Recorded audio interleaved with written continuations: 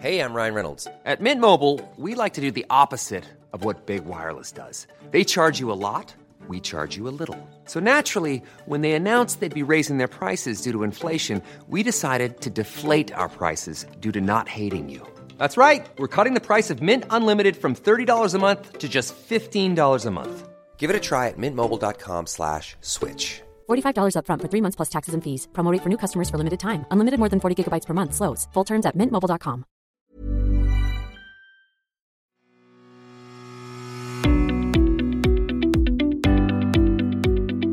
Hello and welcome to the Mick Clifford podcast with the Irish Examiner. Now, the presidential campaign in the USA is in full swing. Well, I suppose not really because of the health emergency, but it is certainly underway with just over 6 weeks to polling day on the 3rd of November. Some people have labelled this as the most important election in a generation, largely because of what is at stake. Is it going to be another 4 years of Donald Trump and all that might bring with it? Or election for Joe Biden, and whether or not that would reverse some of the trends, particularly I suppose in relation to divisions in society in the US that have opened up.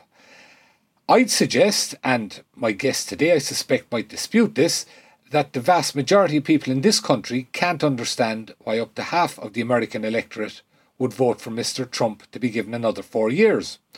On the other hand, Joe Biden is not somebody who inspires to a great extent, and I suppose, how could you put it, there are questions perhaps over whether at his current stage of life he has the robust qualities that might be required to operate effectively as President of the USA. Now, to talk about this, and in particular to perhaps explain to myself and many others the apparently enduring appeal of Mr. Trump in many quarters of the US electorate, I'm joined by SETH BARRETT-TILLMAN, who is a lecturer in Maynooth University, Department of Law. Seth, you're welcome to the podcast. Thanks so much, Mick. I appreciate that. Mick, I'd like to pick up with something you said. Yeah. One of the things you said is that probably most people in this country have difficulty to understand why about half the United States will vote for Donald Trump on Election Day. Yes. That statement is both true and not so true. Right. It's true in the sense that if you took a poll and asked Irish people that, I think you're right. I think the overwhelming majority would simply say they can't understand it. But it's also not true in a sense, because what those people who say that don't do is they don't pick up pen and paper or even send emails to their TD and say, you know what? The way the United States is so wrong, so disgraceful, so poor and so dangerous that we ought to make an effort to bring Irish citizens home, particularly those Irish citizens who are in the United States illegally. Because if the United States is that disgracefully messed up, people who really believe that would do something about it. And they would bring their sons and daughters, nephews and nieces, cousins, and even just Irish people who aren't their blood relatives home. But they never do. And that tells me that when they tell the pollster they can't understand why America is run that way, they're not quite telling the truth. In fact, they can understand it. They just disagree with it. Yeah, I take your point, Seth. I suppose one thing people perhaps would say to that is that, as I also mentioned, we're talking about half of America.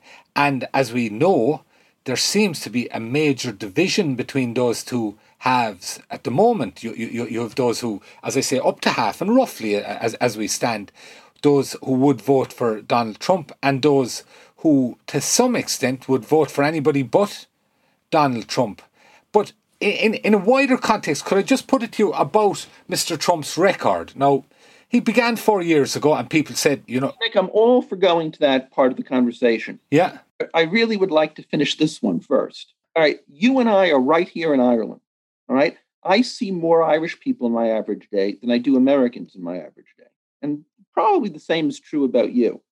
Is it really true that the average Irish person cannot understand why about half of America will vote for Donald Trump? Is it really true that those people who say that think America is run so disgracefully that they can't understand it? Because if they did think that, I think they would conduct their behavior very different. If America under Trump is that messed up, why aren't tens of thousands, if not hundreds of thousands, if not millions of Irish people calling and writing and emailing their TDs to bring Irish people home, particularly those who are in the United States illegally. And because that never happens, that tells me that when your average person in this country says they just can't understand America, in fact, they're not being straight with you. I tell you, they can understand it. Let me put it this way to you, Seth. Just because Donald Trump was elected president does not negate all the very good things about America overnight and the type of things that saw Irish people going to America for the last 200 years. And as you're perfectly aware, there are different branches of government in the USA between Congress and the executive that rule the country, and that despite Mr. Trump and what people might feel about him, and not everybody, but a large group of people, particularly I'd suggest on this side of the Atlantic, that does not mean that America has suddenly turned into a nightmarish place. But it does suggest to some people, and quite obviously not to perhaps up to half the American electorate, that he is bringing America down a road that seems alien and that is not what people might consider healthy. Mick, I think that's a very fair restatement. That is, you're saying the president doesn't have total control. He might be going down the wrong road, but America is not a nightmare as a result of Trump. But let me tell you, many of the people in this country, and not a few in the United States, in America, will tell you that under Trump, America has become a nightmare. And those same people who will tell you that in this country don't make any efforts to bring Irish people home. So if you want to say that Trump hasn't been perfect, or if you want to say that you disagree with his policies, about half of America will say that, and more than half of Ireland. But a large number of people in this country, and not a few in America too, are saying specifically that America under Trump has become nightmarish. And what I'm objecting to is that if they really believe that, they would be acting very differently. And I wonder if we could agree on that the nightmare of Trump really ought to be off the table, as opposed to just an everyday policy discussion about whether his policies have worked out well. I'd agree with you up to a point, Seth. It's not a nightmare, but there are policy discussions. There are also character discussions. There is also the issue that whereas it has not become a nightmare as you're suggesting that some people are saying that it is now, but I'd suggest that it has the potential to be so if, for example, if you look at Donald Trump's attitudes to race and the potential for division there and what that could sow, if that was carried on for another 4 years, another 8 years, America could be a very different place. And I think perhaps people... And Mick, if people really believe that if America could be a really different place, they would be telling their children, don't go to the American embassy till after the election to get that visa. Well, they might be doing that. But they're not doing that, because when you go to the American embassy, or when you contact the American embassy to find out if people are entering the lotteries to get those visas, the lines are just as long as they've always been. Mick, I don't think we're that far apart. No. I take your point. And if you want to change the conversation towards the direction you originally wanted to go, and I'm happy to go with you now, because I think I've gotten my first point across. And very well too. No, that's fair enough, Seth, yeah. No, where I was going to bring it is just in terms of Mr. Trump's record. 4 years ago, he was somebody new. Some found him objectionable, others found him a breath of fresh air. Now, he is no longer an outsider. He has a record, his first record in politics, because he never had a role in politics prior to this. And could I suggest just a few things about it, what has unfolded? America is more divided.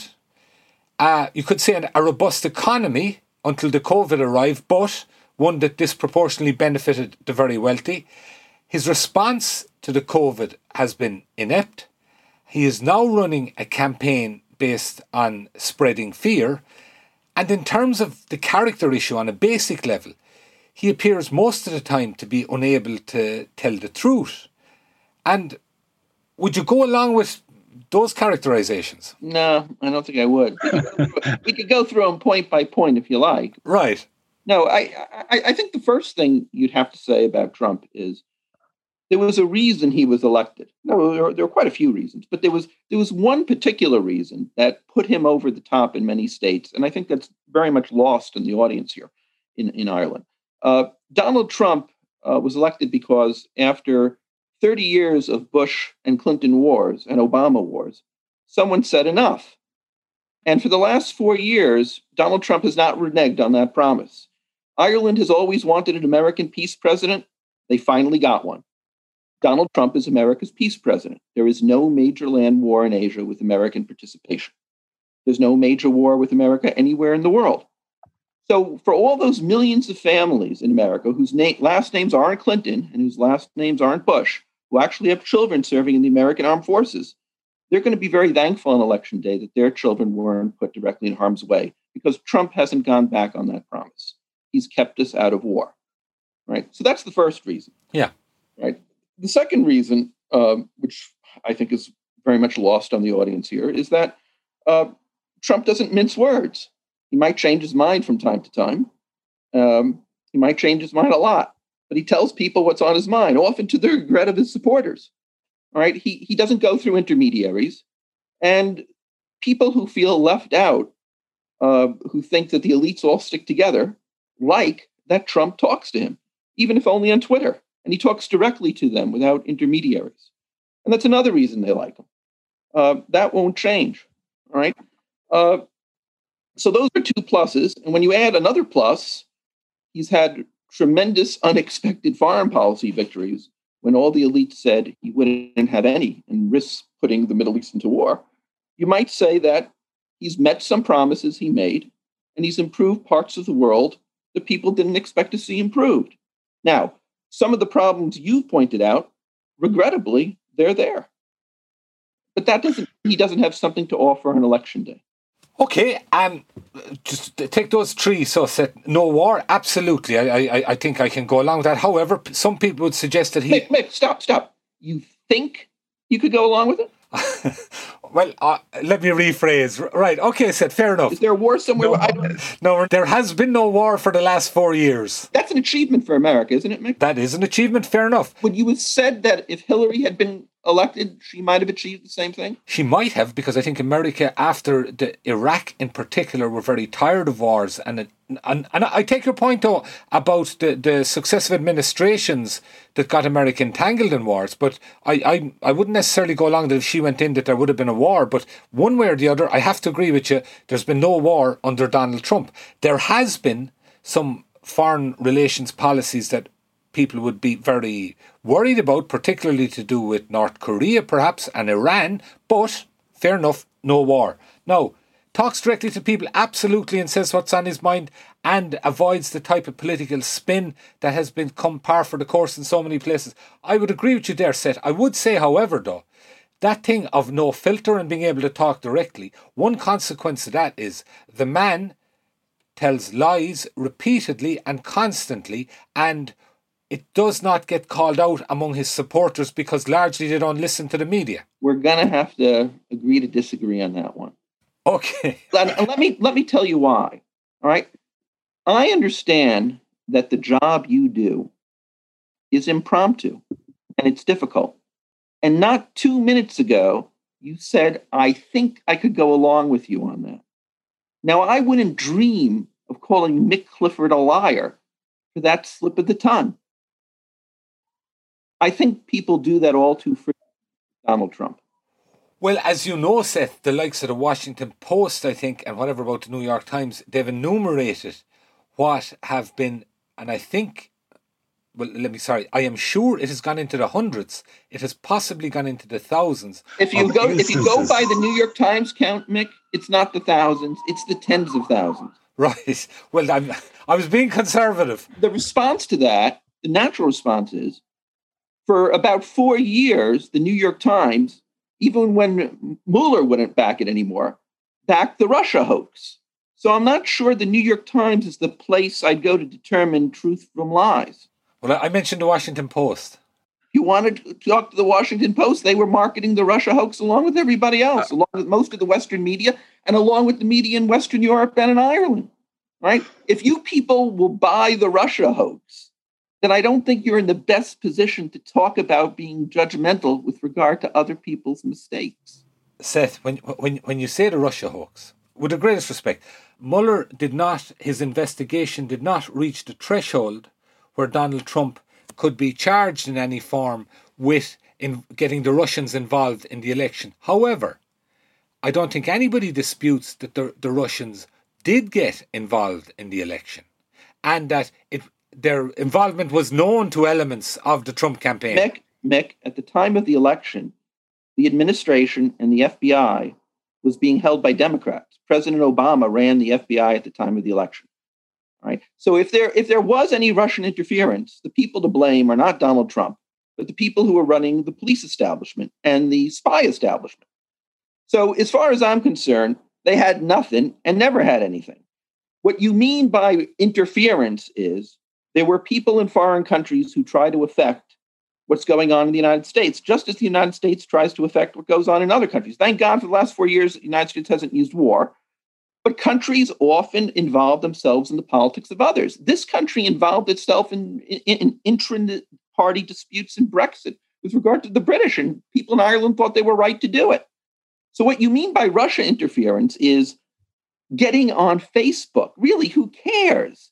The point is, Mueller didn't find anything to suggest that Donald Trump was trading promises of political behavior to get the Russians to facilitate his winning the election. That was the Russia hoax, the idea there was this grand conspiracy with Russians. It was just McCarthyism. And if you people want to continue to buy it, it shows that you are way, way, way out there and don't really understand what happened for the last 4 years. You were conned, Mick, along with all the Western media. There was no difference between the Russia hoax and McCarthyism. Can I put a different proposition to you? Does it bother you that Russians, and particularly Vladimir Putin, wanted Donald Trump installed as president? Lots of things bother me. That doesn't mean the president, whereas the candidate was involved in getting Russians to break American law. And if you can't see the... No, but I'm suggesting that the mere fact that the Russians wanted him in there, would that not bother you from the point of view as they saw to their advantage that Donald Trump would be the president? Mick, the fact that other people, including non-Americans, want things in regard to American elections doesn't bother me. There are millions of people in Ireland who want Trump to lose. What people believe in their heart of hearts doesn't bother me. They're entitled to have their opinions. They're entitled to say them out loud. They're even entitled to get on Facebook and post things I don't like. That doesn't mean they've been, quote, interfering. No American laws were broken to the extent that anyone has been prosecuted. That's the point. And for the first few months, the administration was, during all these events, were being run by Democrats, by President Obama. He was in charge of the FBI. If bad things were going on that was hurting Democrats, you could have been sure the FBI under Obama would have prosecuted someone. Once the Democrats lost, they needed an excuse for running an inept election, and they invented the Russia hoax. If you want to keep believing it, I can't stop you.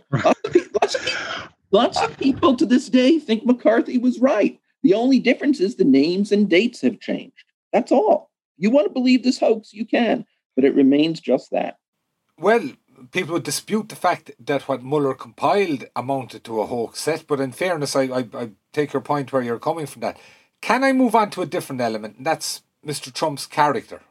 You can, but it seems a funny thing to talk about, and I think we all know what it is, and I don't think you're going to add much to it, or I will. People want to know in the United States about bread and butter.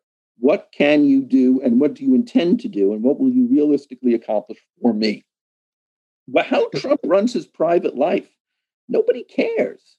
Well, two things about that. First of all, in terms of his private life, up to a point, I'd absolutely agree with you. That's also in sharp contrast to the impact of the private lives of previous presidents or candidates even. But leaving that aside, I'm not talking about his private life or allegations around his sexual life or anything like that. I'm talking about the person's character. Does it matter whether the person is regarded as trustworthy or somebody in that respect who could be relied on as a leader? Do those elements matter in terms of character set, in your opinion? Well, if a politician makes promises he doesn't intend to keep and then doesn't keep them, or if he makes promises that he's unlikely to keep, pretending he is likely to keep them, and disappoints his supporters, then it matters because he's not going to get reelected. If you want to point to particular promises Trump made, we could talk about them. The wall? That's what character is in politics. Character is making a promise and implementing it. What about the wall? What about the wall? There is no wall at the moment. There's a bit of a wall. There isn't much of a wall. He said he was going to build a wall and the Mexicans were going to pay for it. That's right. But most Americans understand the purse is held by Congress. And if Congress doesn't approve funds, the president has very little option. Well, he shouldn't have been promising it, so. But that depends about how you understood the promise. I mean, if you think most Americans, when they hear a president say, I'm going to build a grandiose public works project, and I don't have to go into the American Treasury to do it, then you have a very shallow view of the average American voter. What about... Let me finish. The average supporter doesn't expect the president to break the law and to secrete money out of the Treasury where there's no statute implementing the policy. The president had an expectation that if he won the election, Congress would go along with him and appropriate the money. He was wrong about that. Now, if his supporters believe that means he broke a promise, then they won't vote for him. But I think most of his supporters understand the people of the country elected a Democratic Congress, and he has to work with them. And to the extent he's not going to get all the money he hoped for, he's not going to get it. I mean, don't forget, in your country, here in Ireland, you have unified government. The executive has a majority in the body that appropriates money, in the Oireachtas, in the lower house, in the Dáil. Right? That's not the way it works in America. And most Americans, I won't say all Americans, but most Americans understand when the president says, I want to engage in a public works project, he's got to get the money from Congress. Right? Now, if you want to consider that a lie or that Americans were confused, you can. But I haven't detected from most of the Trump supporters I know that they are so disappointed in this that they hold it against the president as a matter of character. What about one of the other big things, Seth, and that was the Rust Belt states, the jobs that had disappeared, the people called the left behinds, a lot of those people who voted from, those jobs haven't come back in the last 4 years. Well, I don't know about that. I mean, in Pennsylvania, there was fracking. That's certainly a Rust Belt, blue-collar type job. And a lot of people were making money about it. As a matter of fact, to the extent that the Democratic Party during the primaries was talking about this issue, they were all against fracking because they wanted the marginal environmental voter in their primary to help them win.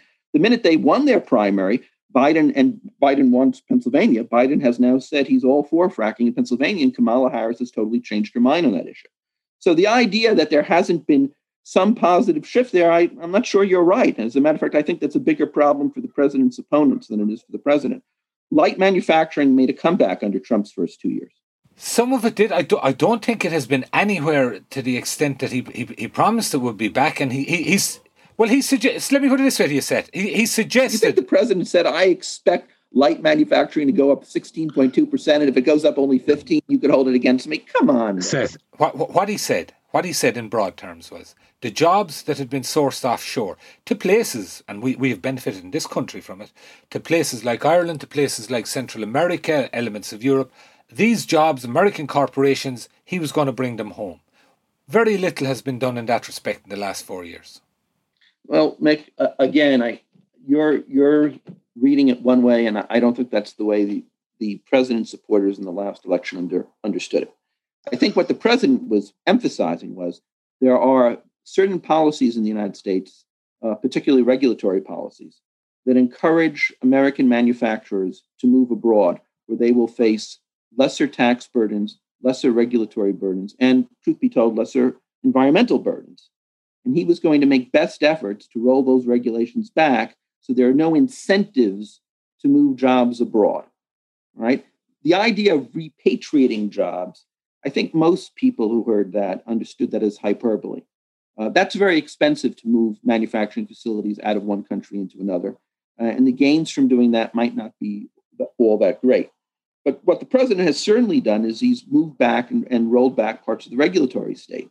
And to that extent, the president has, within the levers that are under his control, which includes the regulatory state to some extent, he's kept his word.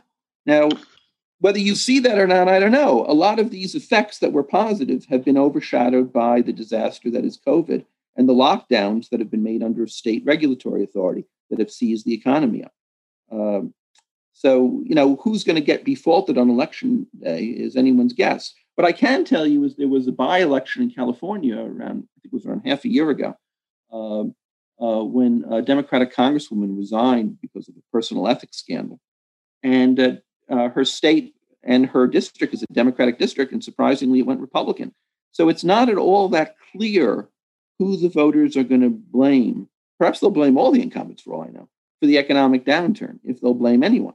They might pin it on Trump because, after all, if the president often is accorded the benefits and the losses of the national economy, but they might not.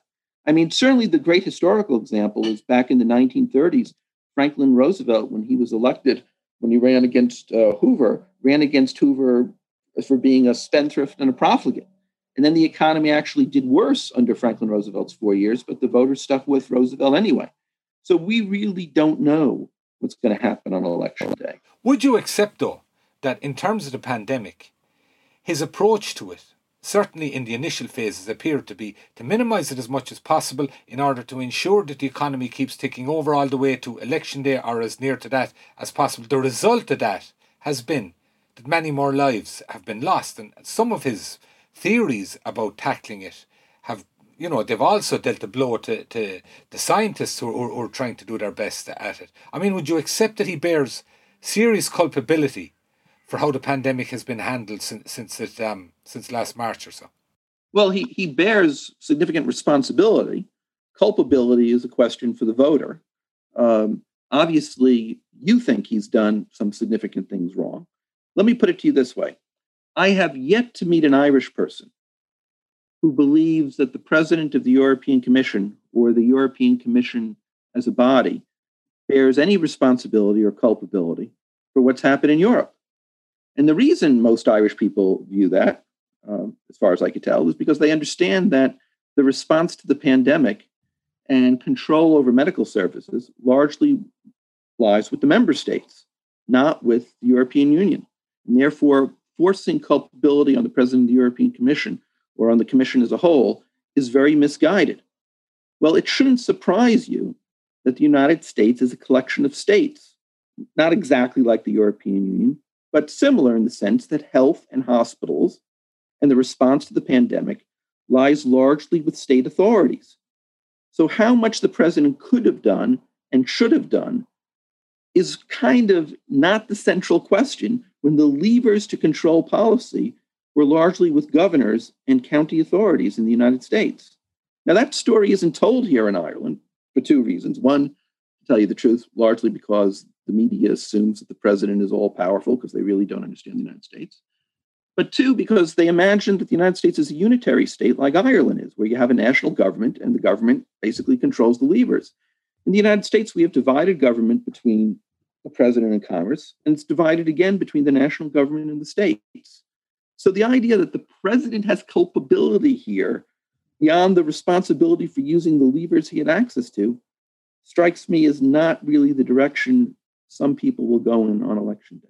I wonder about that, Seth, to the extent that I understand perfectly the federal nature of government there, but there is at times of big national issues, there is the messaging, there is the tone that is set, all of that. And I think some people have short-term memory problems, and sometimes it's the media.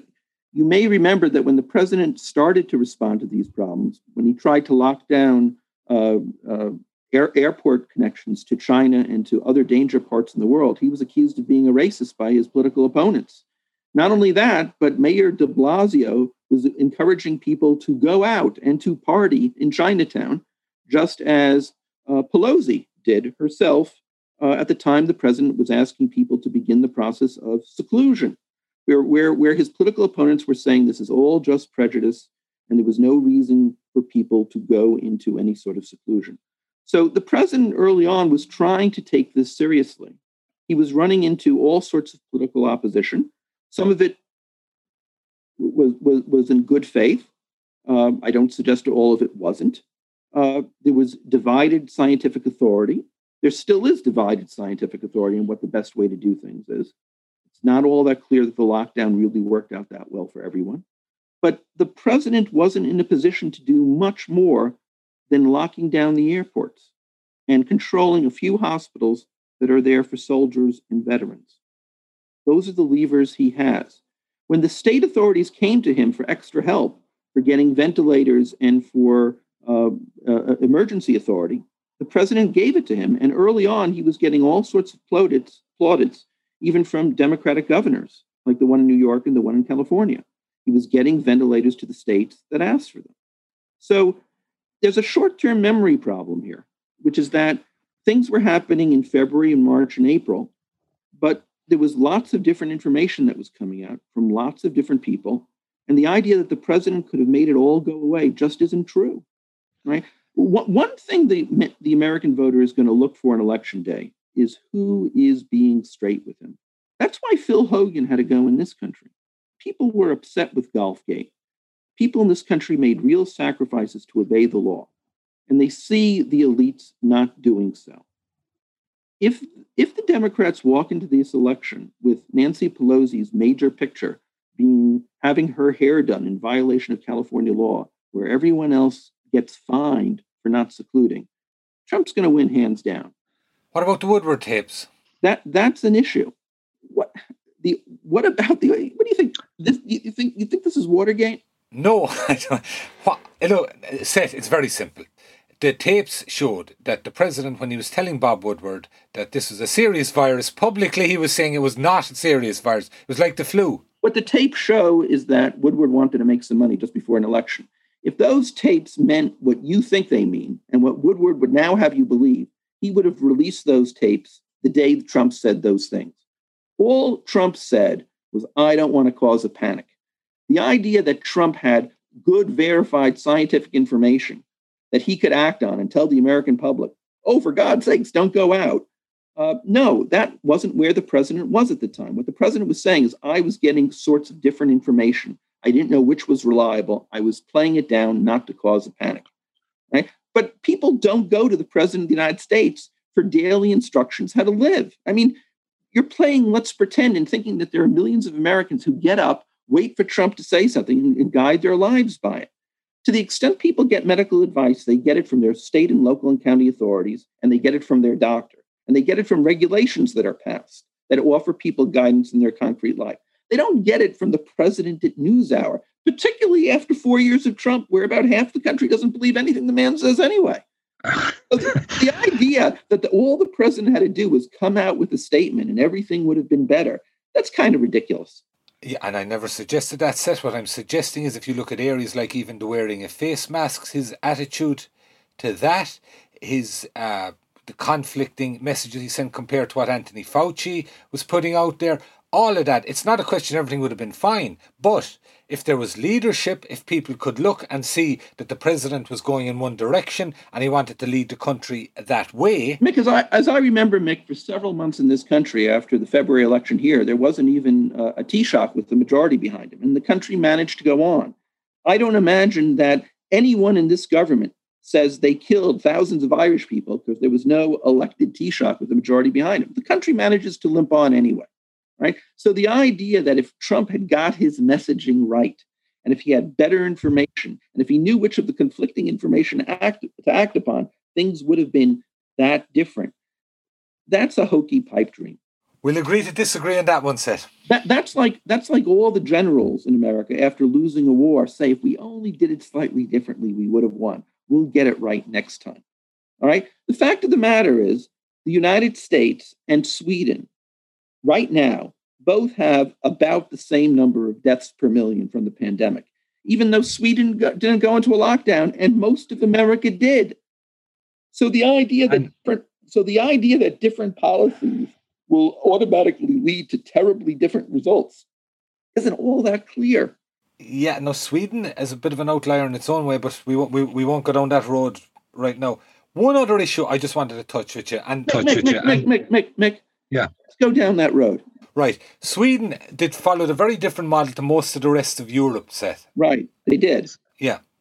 And initially it appeared to be working, and then they realised that it wasn't working in terms of how they went about it, and they didn't go into a lockdown. So all I'm saying is I would not present Sweden as an example that's typical of anything in comparison to the USA.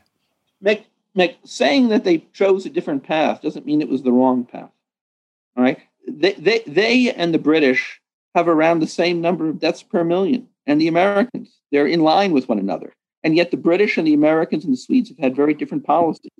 And one thing that you could take away from that is that the different policy choices have not had a big impact on the actual death rate and the actual injury rate of people getting this disease. I don't know would I go along with that now at all, to be honest with you. I think definitely there's no, if you listen to the science, the policies that you use in tackling it are absolutely vital. So it depends on whether you listen to the science. I certainly agree with you, Mick, that we ought to listen to the science. But the problem is, science isn't supposed to be saying, well, this is what I want to do and it will work. At some point, science has to be verified with observable data. And many countries have tried different policies with regard to the lockdown. And the British and the Swedes aren't that far apart in the actual results and the consequences of their very different policies. The same is true in the United States. Different states have had different lockdown policies. New York and New Jersey have been in almost total lockdown since March. And yet those two states have the highest deaths per million. Now, one reason New York is high is perhaps because it has a very concentrated population in New York. It's not the only thing going on. The one reason a lot of people died in New York is in order to keep the hospitals clear to flatten the curve. The governor gave an order that the hospitals should be empty of older people with COVID, and he sent those patients into old folks' homes where the people who were most acutely at risk from being exposed to COVID got it and died.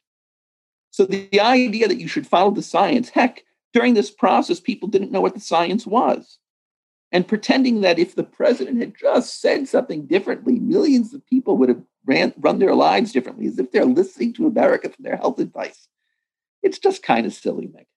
It's not really with Americans. No, it isn't said, and I'm not suggesting that. And I think you're well aware I'm suggesting something different. I think you're well aware of. Mick, I know exactly what you're suggesting. You're saying if the president had acted on the science earlier and got the true information out to people, a lot of people would have conducted their life in a more safe way. Some, absolutely, I'm saying some would have. And you know what? We have 50 governors in 50 states who could have done exactly that. And we have county executives in every state. And we have a vice president, and we have a speaker of the House, and we have a president of the Senate, and we've got judges galore. And the idea that it all comes down to the president is just silly. And that's why no one in this country batted an eyelash, and no one in this country has held it against the parties in the current coalition that for months on end after the election, they couldn't form a government because no one really cared who the Taoiseach was, and life went on even during a pandemic. So this idea that you're going to put it on the president, that just strikes me as silly, and it's not the way things run here either. One final thing on that topic, so some of the states that were worst hit in the South and the West were so-called red states, which would have been regarded as being those that were supporters of Trump, and by inference, did they take their lead from Trump, and is that the result from it? You're just making stuff up now. Go to the coronavirus tables. The top 3 states in terms of deaths per million have Democratic governors. The top 2 are New York and New Jersey. So the idea that there are these southern red states, this is just stereotyping. Unless you identify the states and tell me who the governor is, I don't know what you're talking about. And I don't think you do either. Name a state. I could go right to the coronavirus tables. There's a table that's updated every day. It's Worldometers coronavirus. You tell me what state you have in mind, Mick. After things got under control in New York, you head down towards Florida, over west towards Arizona, Texas to a certain extent, in a lot of those states. That was where the worst of the pandemic was hitting through the summer months. All right. What you're saying is after things got under control. New York was the epicenter initially. Mick, things aren't under control. They never were. People still continue to get corona. The top 4 states in terms of corona are New Jersey, New York, Massachusetts, and Connecticut. All 4 of them have Democratic legislatures, and 3 of them have Democratic governors. If you want to talk about Arizona is number 9 on the list. You got to go way down. What was the other state you mentioned?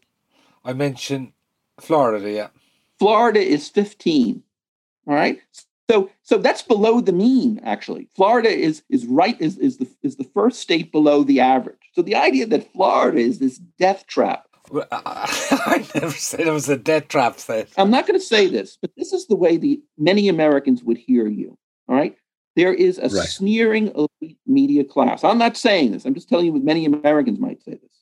There is a sneering elite media class that doesn't like working class people who drive trucks, and people who work with their hands. And if they vote for Trump, that's proof of what sort of person they are, which is a bad person. And if there's a red state that votes for Trump, there's a problem there. And we could just assume that the red states are sicker than the blue states. Florida has a deaths per million rate below the mean for the United States, below the mean.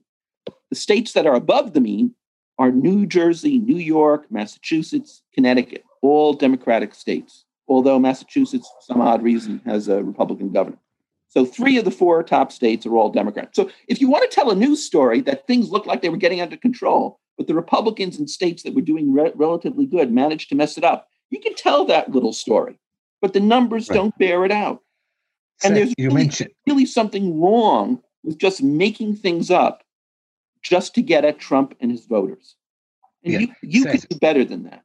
Okay, thank you. Now, you mentioned this alleged sneering and this attitude that so-called media or whomever have towards working class people. I put it to you this. Donald Trump is precisely the man who has had that sneering attitude. What has he done for the so-called blue-collar workers in the United States, many of whom flocked to his standard 4 years ago? What has he done economically for them in the last 4 years? The first response to that is those millions of voters are going to have a chance on November 3rd to tell you what he's done, and you don't need to hear from me. But the real answer to that question is those working class people, it's their sons and daughters and nephews and nieces who are in the American Armed Forces who weren't killed in the last 4 years. And that's a hell of a good start, even if you don't think so. I absolutely think so. The fact there's no war, who would want war, Seth? Listen, one other thing I wanted to touch on with you is... Nick, stop. Who would want war? America has been in its share of wars. I think you know that. The difference is there are Democratic-won wars. Nobody seems to care in this country. All right? No one in this country during the last election said... One other issue is the Republican Party. You got to let me finish. Yeah. No one in this country cared that Hillary Clinton worked with the Obama administration as Secretary of State to destroy Libya. All right? That was a country that was imploded by American bombs. It's so bad that there are actually slave markets in Libya today where people are sold as slaves. That did not happen under Trump. No, he's not, and neither did the fire of London and various other aspects of history. I'll agree with you. Trump, there was no wars in the last 4 years, Seth. We've agreed on that, absolutely no question. One final thing just to touch on you, and that's the Republican Party. What's your opinion of the Republican Party today in terms of the values that party has always been known for? And whether one agrees or disagrees with it, there were values that were very much associated with America, what America stood for. I'd suggest to you that today, those values have all been, to some extent, abandoned on the basis that people, they're rowing in behind Trump, a man whom I'd have to suggest doesn't appear to have any values. Look, Nick, you started with the statistics about Florida, and now you're just going into wild insults. All right? You want to suggest the man has no values? If you feel that way, go to America. Because tell me what values would you suggest he has? I'll tell you, all right? The Republican Party has always had one, from the very beginning, from 1856, one core principle, all right? Just one.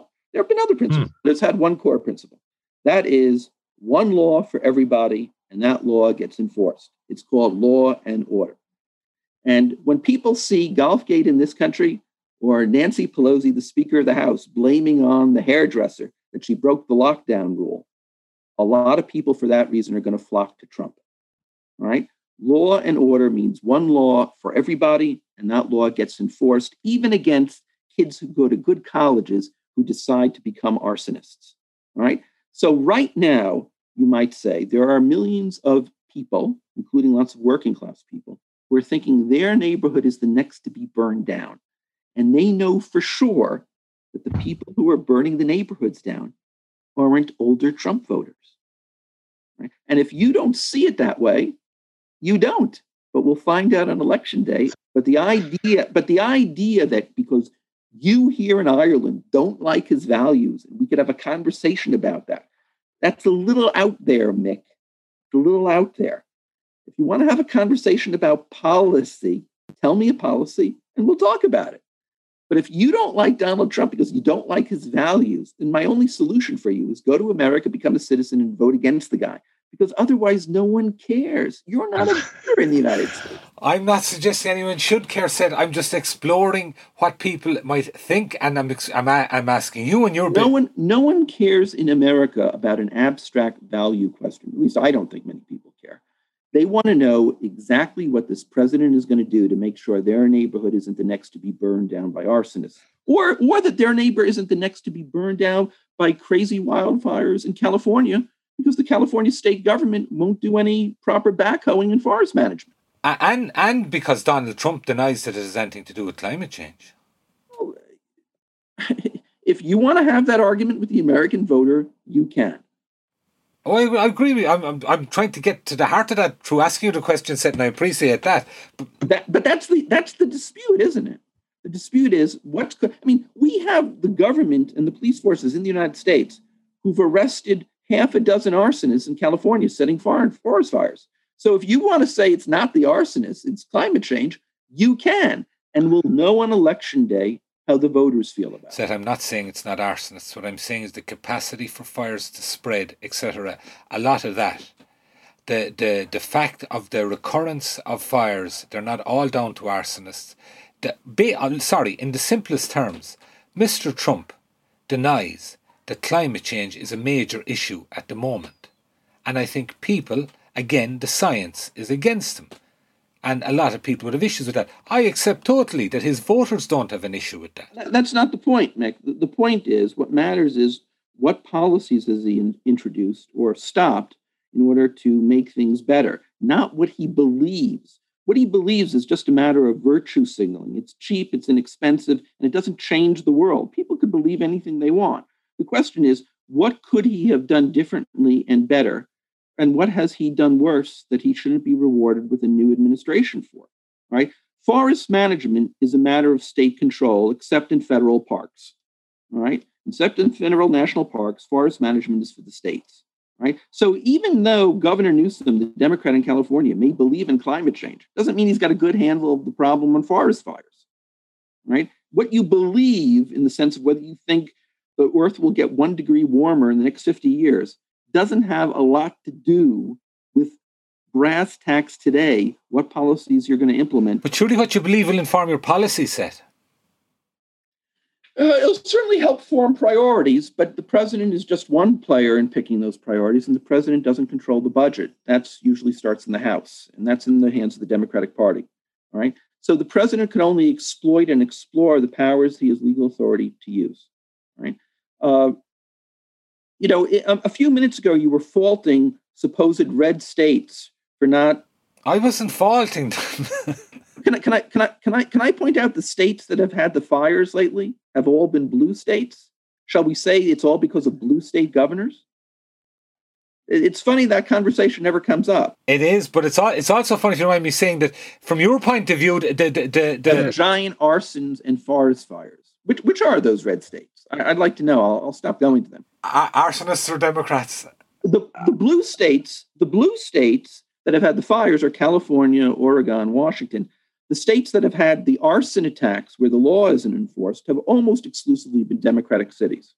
I mean, all the cities where the arsonists have attacked and have burned down neighborhoods in the last year have been places where the police are controlled by sheriff's departments that are held by Democrats, Democratic mayors and Democratic city councils, and state governors not using the state police who are Democrats. That's a problem. And I will get votes for that. Whether it's enough to return them, I don't know. Unfortunately, the time has caught up with us because fascinating conversation. I must say thanks very much for engaging. One quick thing, and just if you could try and wear a neutral hat and analyse very briefly, do you think at this stage Donald Trump will get re-elected? At this stage, I would say he's got a 1 in 4 shot. 1 in 4? 1 in 4. Right. Very interesting. Seth, Barrett, TILLMAN, thank you very much for joining us, and maybe with a bit of luck we might have you back after the result. That would be great. Very good talking to you. Thanks very much, Seth. That's it for today, folks. I'd like to thank our engineer, JJ Vernon. Thank you for listening. You can subscribe to us on all the usual platforms, iTunes, Spotify, a lot of them. And you can let me know what you think at mick.clifford@examiner.ie or on Twitter at @mickcliff. See you soon.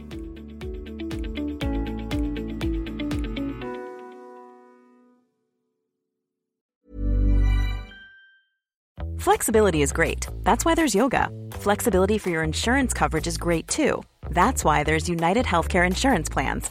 Underwritten by Golden Rule Insurance Company, United Healthcare Insurance Plans offer flexible, budget-friendly coverage for medical, vision, dental, and more. One of these plans may be right for you if you're, say, between jobs, coming off your parents' plan, turning a side hustle into a full hustle, or even missed open enrollment. Want more flexibility? Find out more about United Healthcare Insurance Plans at uh1.com.